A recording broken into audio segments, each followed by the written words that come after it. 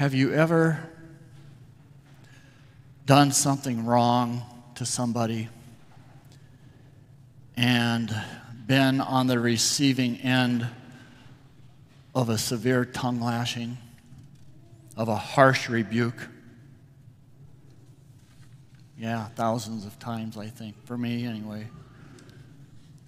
in my youth.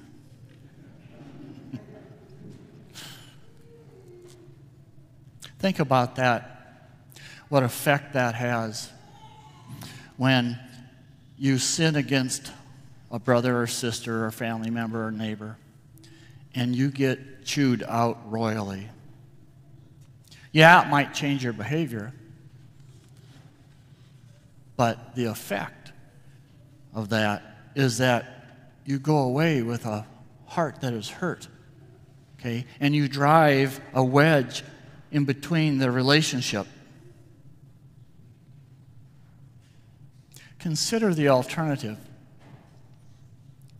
If you are sinned against, someone sins against you, and you, instead of approaching it as I'm up here and you're down there and you're not worth anything, instead of doing that, you approach it with love.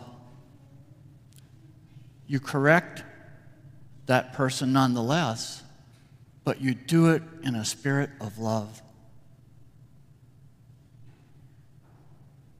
Think about that.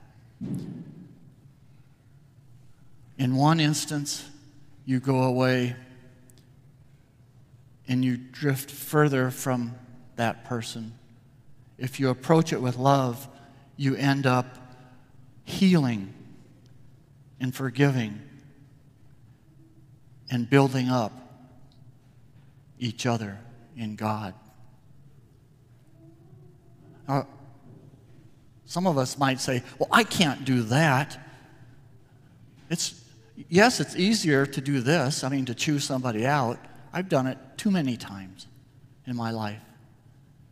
And it's hard to do this. You might say, I don't have the power to do this. But we do. I would submit to you, we do have the power. Most of us here have been baptized and confirmed. In both of those sacraments, we have an anointing that occurs. In baptism, it's on the crown of our head. At confirmation, it's on our forehead with sacred chrism. Here's the thing about sacraments, is that they do what they say they're going to do. And it's true with the anointing. With the anointing, we become priests, prophets, and kings.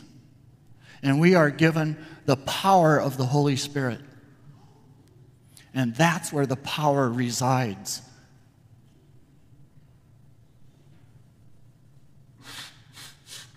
For us, instead of being people who drift further away from each other into being people who reconcile and help each other and build each other up, that's where the power is at.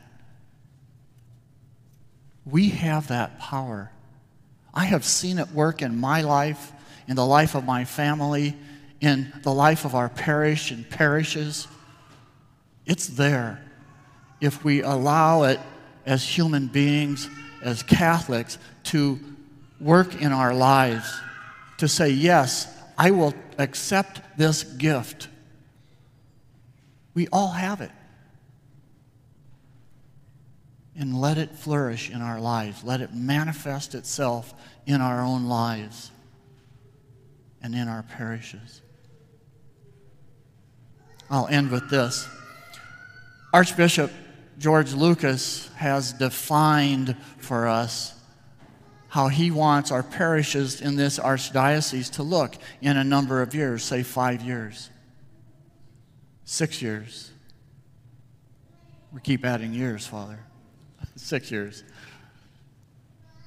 In the next 6 years, it's his vision that the parishes of this archdiocese will go from perhaps being parishes where we're just maintaining and hanging on by our fingertips into parishes that are missionary in nature. Some of us might say, well, Archbishop, we're barely making it. How can we do this? How can we be missionary parishes? It's through the graces of our own baptisms and our own confirmation, through the power of the Holy Spirit, that will happen. However that manifests itself in each of our parishes, it will be different. But the common thread is that however it manifests itself, it will be done through the power of the Holy Spirit.